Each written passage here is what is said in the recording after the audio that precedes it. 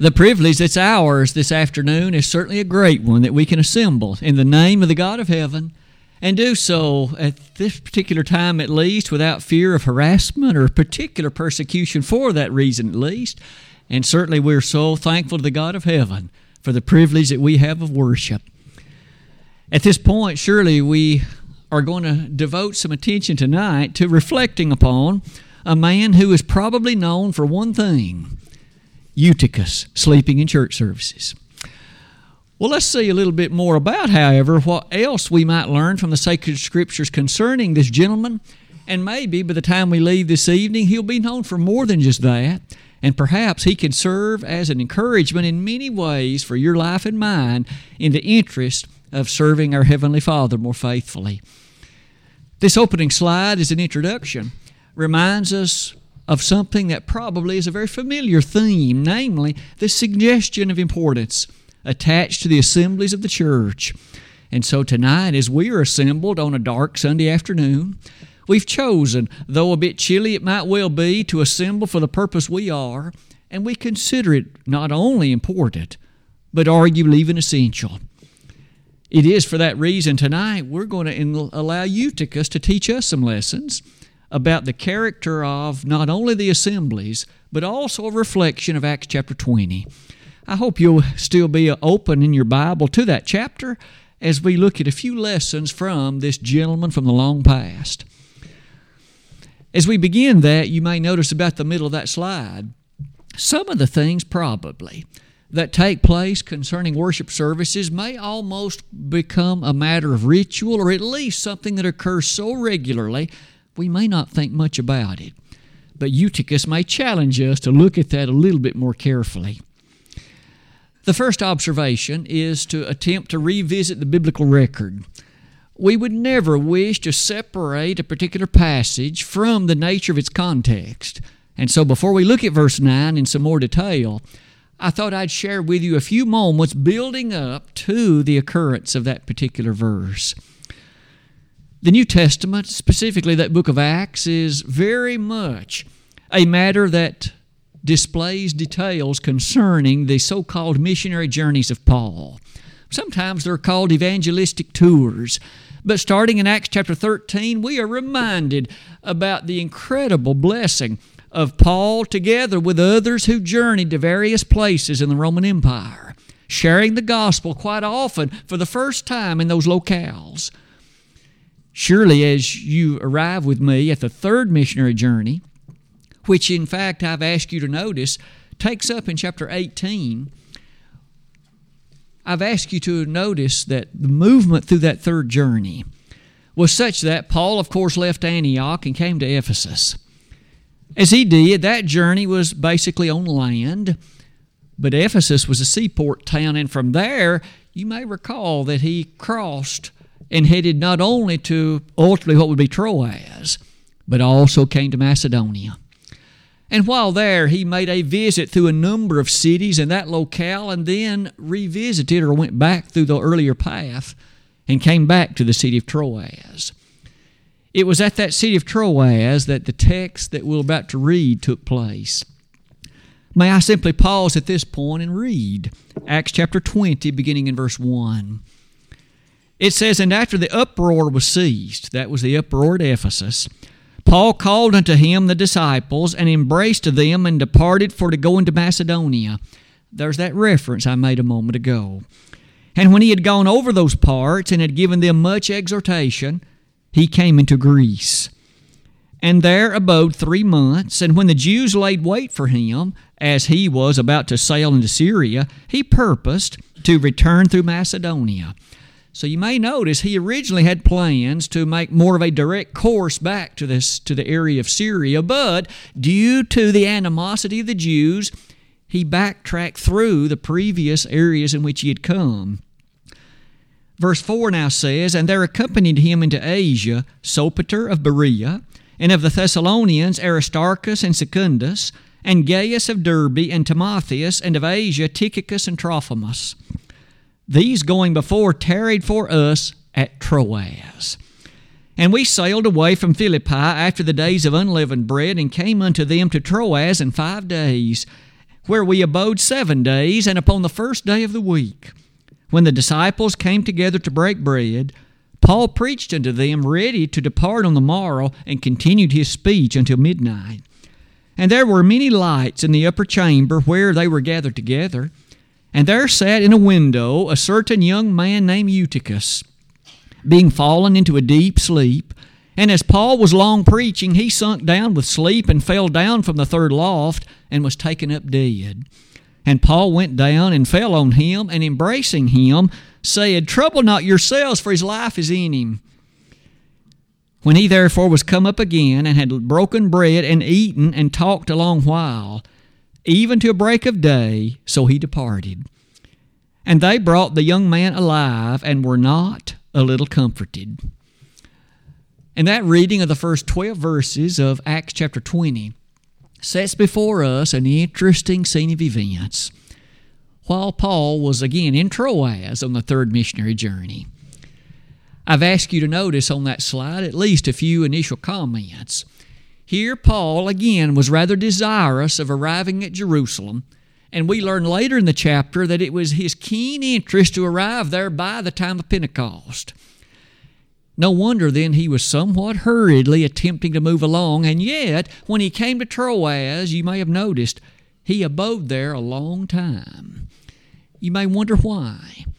And verse 7 quickly gives us the answer. His stay there was apparently such that he would be blessed and privileged to meet with the brethren in Troas who would come together in an assembly to partake of the Lord's Supper. Because you notice in verse number 7 with me, upon the first day of the week, when the disciples came together to break bread, Paul preached unto them, ready to depart on the morrow, and continued his speech until midnight. And thus we readily learn these first century disciples in the city of Troas. They came together, they partook of the Lord's Supper, not unlike what we did earlier today. In addition, you'll notice preaching took place during the course of this assembly. The assembly was rather lengthier than most of ours tends to be. Paul preached till midnight. But you'll notice that even that wasn't the end of the assembly, because in the wee hours of Monday morning, you may remember that later in the chapter, Paul was still, in fact, appreciating some of the efforts of that which was taking place. You'll notice the congregation, in fact, enjoyed some other activities. But all of that reminds us the assembly turned out to be a rather momentous one, wasn't it? In fact, later on in chapter 20, you notice the congregation, separate and apart from worship, they enjoyed a meal together. You and I often, before the pandemic at least, would do that here in the back. The service would be concluded. We would adjourn to the back for a time of fellowship, a time of enjoyable characteristic. We find the church in Troas did very much the same thing over 19 centuries ago. Now that by itself is a very encouraging and a very interesting observation. And of course, while Paul was preaching, we've already appreciated that verse 9 will tell us about Eutychus. They were on the third floor, the third story, where this upper chamber was located. And as Paul's sermon perhaps went a bit lengthier than what Eutychus' preferences would have been, Eutychus fell not just into sleep, but it says a deep sleep. And he fell out of the window. And he tumbled to his death 3 stories below, and the text says he was taken up dead. Now, isn't it interesting that during the course of that, after that given event, here was a disruption of the sermon. And yet, verse number 10 says, Paul, who was the preacher, went down and fell on him, and embracing him said, Trouble not yourselves, for his life is in him. Paul's comments exuded such confidence, exuded such an interesting reflection of the event. And then you notice in verse number 11, Eutychus was restored to life. All of that being said, what might be some of those observations and lessons that might be of some character and benefit for us? First, a little map that at least points out the third missionary journey of Paul, and it does point out at least this. If I could use our pointer, of course, Antioch is here, and as Paul left from Antioch by land, he traveled all the way to Ephesus. Now, Troas was positioned somewhat northward of that location, And from there, Paul crossed the Aegean Sea, and over here was the Macedonian region. But then when Paul backtracked, or at least returned through this area, you notice that here there's a departure, for he actually went back to Jerusalem by a much more direct route. But our efforts of tonight took place in the church of Christ at Troas in the 1st century A.D. The first observation I might call to your attention would be this one. Our discussion of Eutychus, again, is no doubt centered around the fact that this young man fell asleep during the course of the services, and perhaps you and I have chuckled at the thought of such an event. Maybe we ought to think about it somewhat differently than that. First of all, lesson number 1, the right place. Rather than perhaps calling upon Eutychus as one to remind us of this matter of falling asleep, shouldn't we at least give him credit for having been at the right place? After all, isn't it true, you and I have gathered in the wee hours of the evening, maybe not unlike what he did. Many other matters might have been noted, and many other things could have been part of his efforts of that day. And yet, as the shades of evening had gathered about him, he too gathered. And no doubt many others would have chosen not to, but he nonetheless did. May I say that ought to at least remind us the significance of that in which we are now engaged. At least he was in the right place. And have you ever thought of it this way? The fact that he was in the right place, agreed, he fell asleep, but he heard some of the sermon. And that may well have been the last time he ever was able to in person hear Paul preach. For after all, Paul again was not going to be in this territory again for a long time. Have you ever thought of it that way? At least he had the opportunity, and he chose to assemble with the brethren in Troas. He chose to do so in such a fashion and way that, although it was true, his name will be known for falling asleep, what did he hear in the first few hours of the sermon? Did he hear something that may have changed the course of his life and the course of his eternity? We don't know that.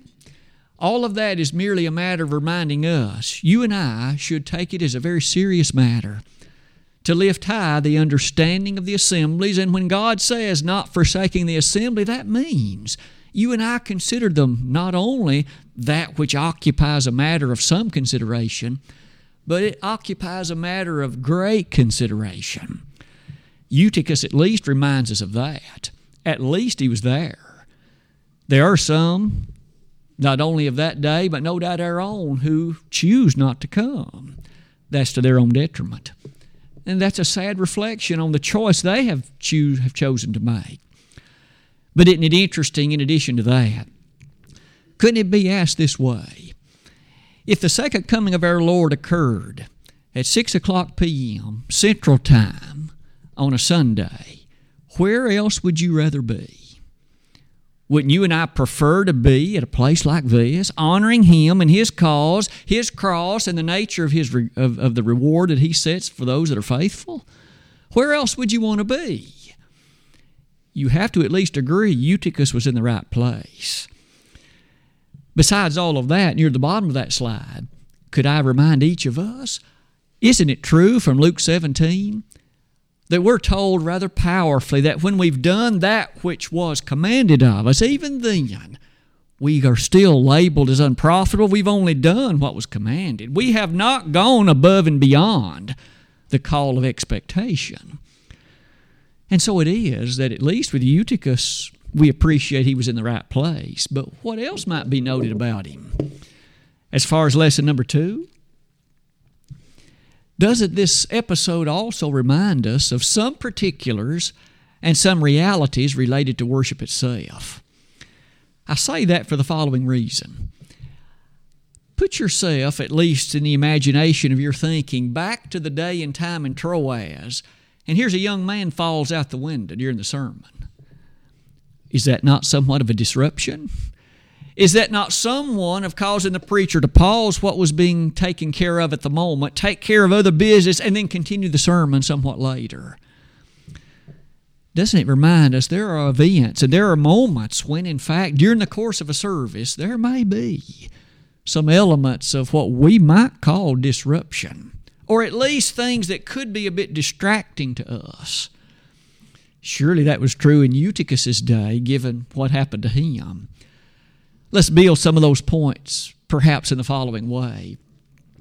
The record before us, remember, the Holy Spirit chose to preserve it. It didn't slide into the biblical narrative by accident. God has preserved for us the record in Troas, and that included not only the man that fell out of the window, but we know his name, Eutychus. He isn't mentioned any more in the New Testament record, but this one will certainly be enough to remind us of not only what happened, but the gentleman's name for whom it happened. With regard to Eutychus, I've asked you to notice on that slide. Let's face it, the text says he fell asleep. We do not know the particulars of his life. Maybe he had worked a 15-hour shift before the time of the services. We do not know. Maybe he had labored all night long in regard to some other particular matter of what his chosen career was. We are not told. It might well be he was taking medicine at the time that prompted drowsiness. It could well be that other particulars of his life were such that he was caring for perhaps an ill father or an ill mother. Obviously, we don't know any of those possibilities for sure. But this much we know: he fell asleep while Paul preached. The time had come that he had sat in that window. Why he chose the window, the text doesn't say. It could well be the room was packed, and he, in fact, gave the others who were perhaps elderly, or perhaps the ladies present, he gave them his seat. Whatever it was, he chose to sit in the window. I'm sure he didn't intend to fall asleep, but he did. And as he did so, doesn't it remind us that in the course of sermons today, or in the course of Bible studies, we shouldn't allow ourselves the excuse, well, Eutychus did it. There are a lot of things that was true in Eutychus's case. The preacher today can't bring you back to life either. But isn't it true that you and I are thus admonished through the Word of God, aren't we, to in fact be engaged in the course of worship? Think about some of these verses that remind us about that. When we give, for example, we're told we ought to have purposed in our heart the nature of that gift, 2 Corinthians 9, verses 6 and following, and that we're to do so with a very thankful and a cheerful heart. So even when we give, that ought to be done with a mindset considering that which we're doing. As we sing, I will sing with the Spirit, and I will sing with the understanding, to borrow the words of 1 Corinthians 14:15. And so even in the course of our singing, our mind should appreciate the words that we actually are mouthing and the sense or understanding that goes with it. What about prayer? We may bow our head to pray, and certainly that's commendable, but that's not a time for sleeping or daydreaming, is it? Because after all, I will pray with the Spirit, and I will pray with the understanding, to borrow the wording of 1 Corinthians 14:15. Certainly when we then appreciate the character of the sermon itself, it's our hope that the preacher will have prepared himself and that the message will be indicative of something in which I might be engaged, and that's certainly commendable. Whether he does the most excellent job at that or not, certainly we'd agree, who better today could there be than Paul? And yet someone fell asleep in his sermon. And so today, when you and I come, may we have prepared ourselves so that we shall be able as much as possible to be mentally engaged and pour out our heartfelt thanksgiving unto the God who loved us and who made it available for us that we might one day be with Him forever. But surely as we consider all of that, we might well find ourselves in a position of taking medicine or long work hours or other particulars that may in fact encourage in us an element of drowsiness or at least an element of disengagement. Even so, may we not use Eutychus as an excuse. You'll notice near the bottom of that slide maybe one more thing. a statement in Matthew 4:10 that places upon us a degree of requirement. Jesus himself said, "Thou shalt worship the Lord thy God, and him only shalt thou serve." God isn't worshiped just by me warming a pew. It is a mental pouring out of that which I am wishing to offer him through the avenue of these exercises and these acts which he has authorized. And therefore our worship is so significant. No wonder in that regard, returning to Eutychus, he had fallen asleep, of course, in that particular sermon. And as he fell out of the window, that disrupted it. Today, there might be disruptions in our services. A baby may be crying. A member may become ill and have to, in fact, be taken away or proceed to the restroom. Maybe you and I have seen that on many occasions, and the effort again must be our worship is directed to God.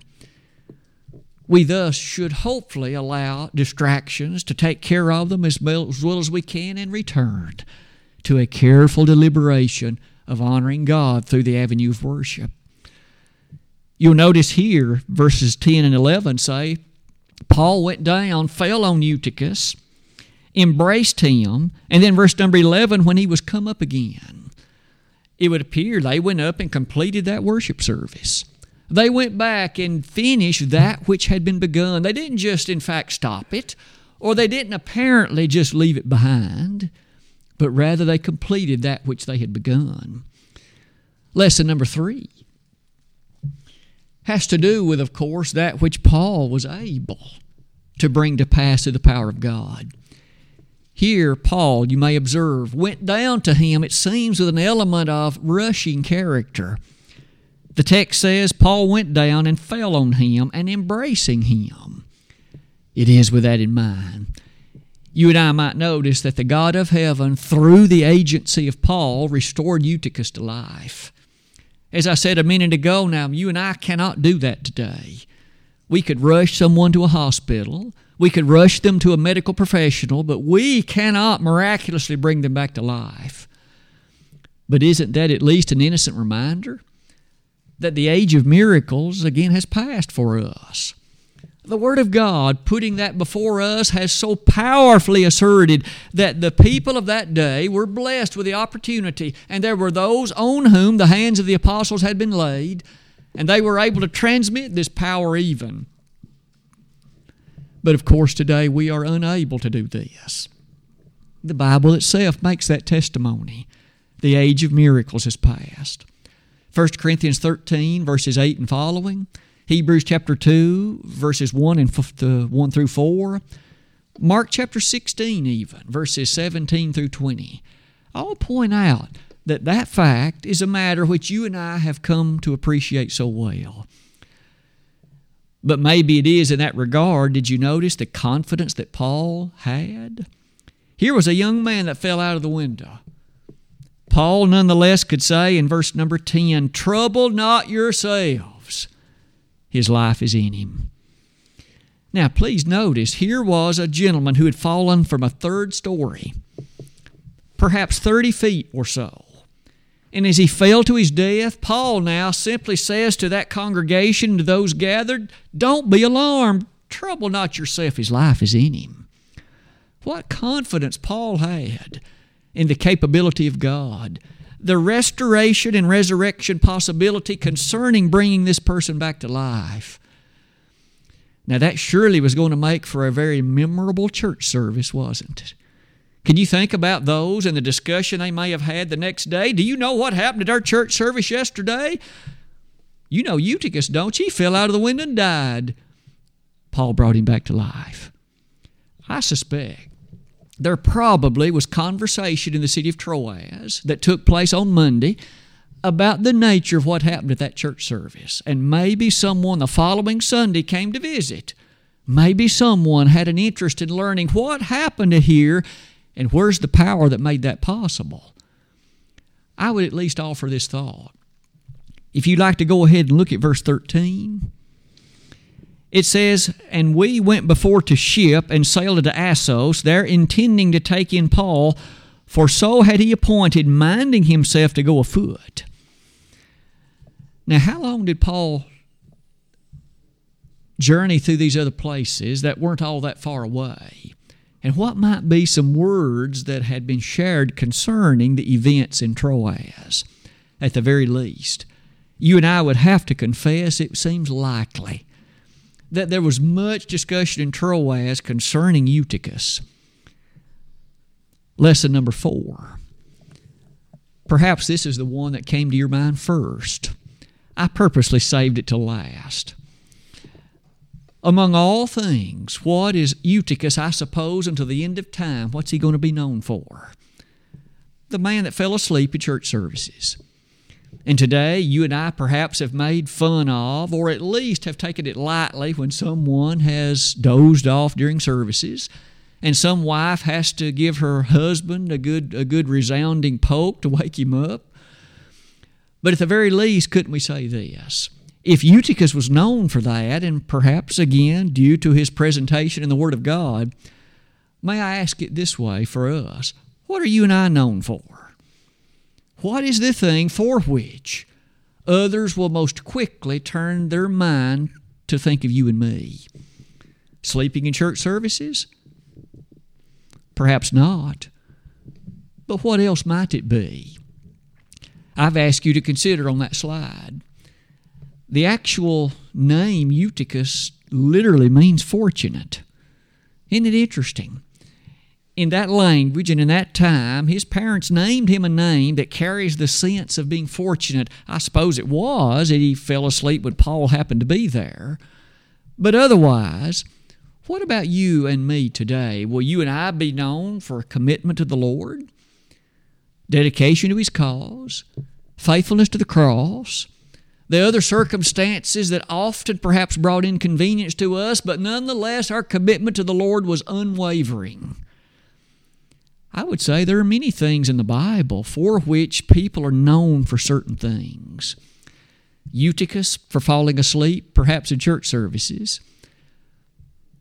What about that person of whom we read in the early part of the book of Acts? I've asked you to consider Acts 4:36. What was Barnabas known for? The biblical record has pointed out this to you and me. Of all things that perhaps were part of his life, the thing for which he was perhaps most readily known and remembered is encouragement. Others were encouraged by him. Are others encouraged by me?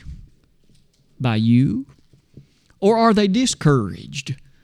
Do you and I put stumbling blocks before their walk in fidelity and faith? If so, we ought to change that. We would far better be preferred to be known as those who encourage, those who motivate, those who provide incentive, those who move in the direction of directness and faithfulness, rather than someone who is the opposite. But not only the son of encouragement, namely, the one we just highlighted as Barnabas. I've asked you to consider Hebrews 11, verse 4. Early on in that chapter, that is the honor roll of faith, we have an interesting observation, and again, one that's known very easily and well. What is Abel known for? We have often, of course, distinguished or at least contrasted him and his brother, Cain. And we know that when it came to worship and when it came to offering unto God, there was a world of difference between them, despite the fact they were physical brothers, and perhaps even the fact it would seem they were twins. But if indeed we could consider that much, isn't it fair to say that Abel's brother, the text says, or rather Abel, his blood, still speaks? That means today, all these centuries later, the blood of Abel still cries out from the ground and has a timeless message for you and me. A message about the integrity of doing what God said in absolute obedience to His cause. Not trying to substitute anything in worship, not trying to bring Him what we think He'll accept, but what He has said that He'll accept. And those are very different things, aren't they? Maybe one final one will be John 12, verse number 3. No, you and I, as the biblical characters walk across the Bible stage, we are so mindful, and often certain things come to our mind. Mary, for example. Isn't it interesting to remember? There are many things Mary did, of course. Jesus had said concerning her in Luke 10 that she's chosen the finer part, or she's chosen the better part.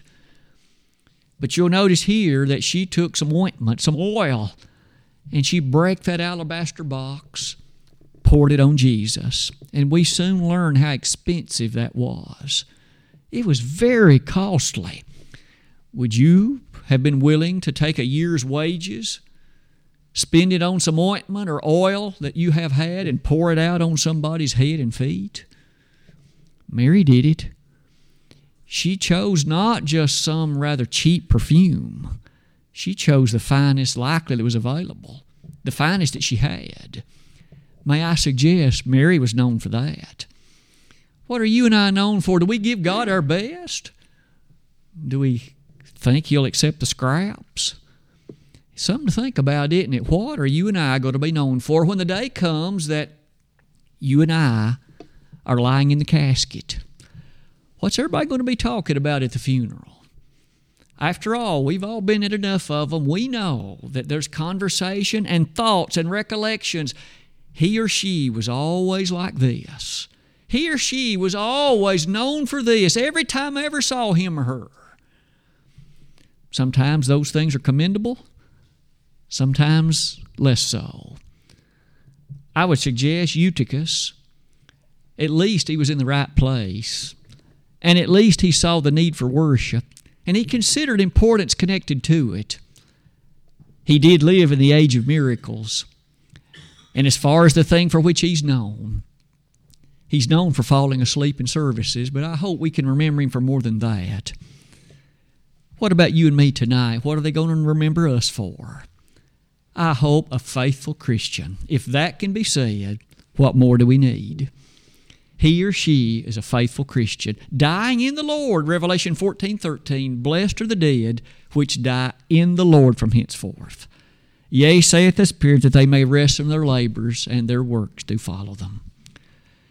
It might be that in this assembly, you or I have been challenged to think about things in a way to revisit some matters in life, to approach things differently, to change the way we do certain things. The Bible calls that repentance. If upon your belief in the gospel, your consideration connected to things the gospel teaches, you'd like to make a change, and at one time a faithful Christian, but as of tonight you're not. Don't you know the Lord would love to have you back faithfully at His side? In fact, He's calling you. Sometimes we sing songs in our songbook about how the Lord calls us. Well, the gospel call of invitation is strong. It is the high calling of God in Christ Jesus, to borrow the words of Philippians 3:14. This evening, if we could be of help to you, it'd be our desire to pray to God on your behalf. It'd be our desire to encourage you with smiles and words of strong encouragement. If we could do that, it'd be our lovely privilege. But we need you to let us know how we can help. This song of encouragement has been selected, and we're about to stand and sing the Rock of Ages. He is the Rock of Ages. Jesus is described, of course, as that great pillar, and like the wise man who built his house on the rock in Matthew 7, that could be you and me. Oh, how terrible it is to be like the foolish man that built his house on shifting sands. Tonight, would you like to place your life on the steady and unshakable foundation of the Rock of Ages? We'd be delighted to help you. The invitation is yours. If anyone would wish to come, we encourage you now while together we stand and sing.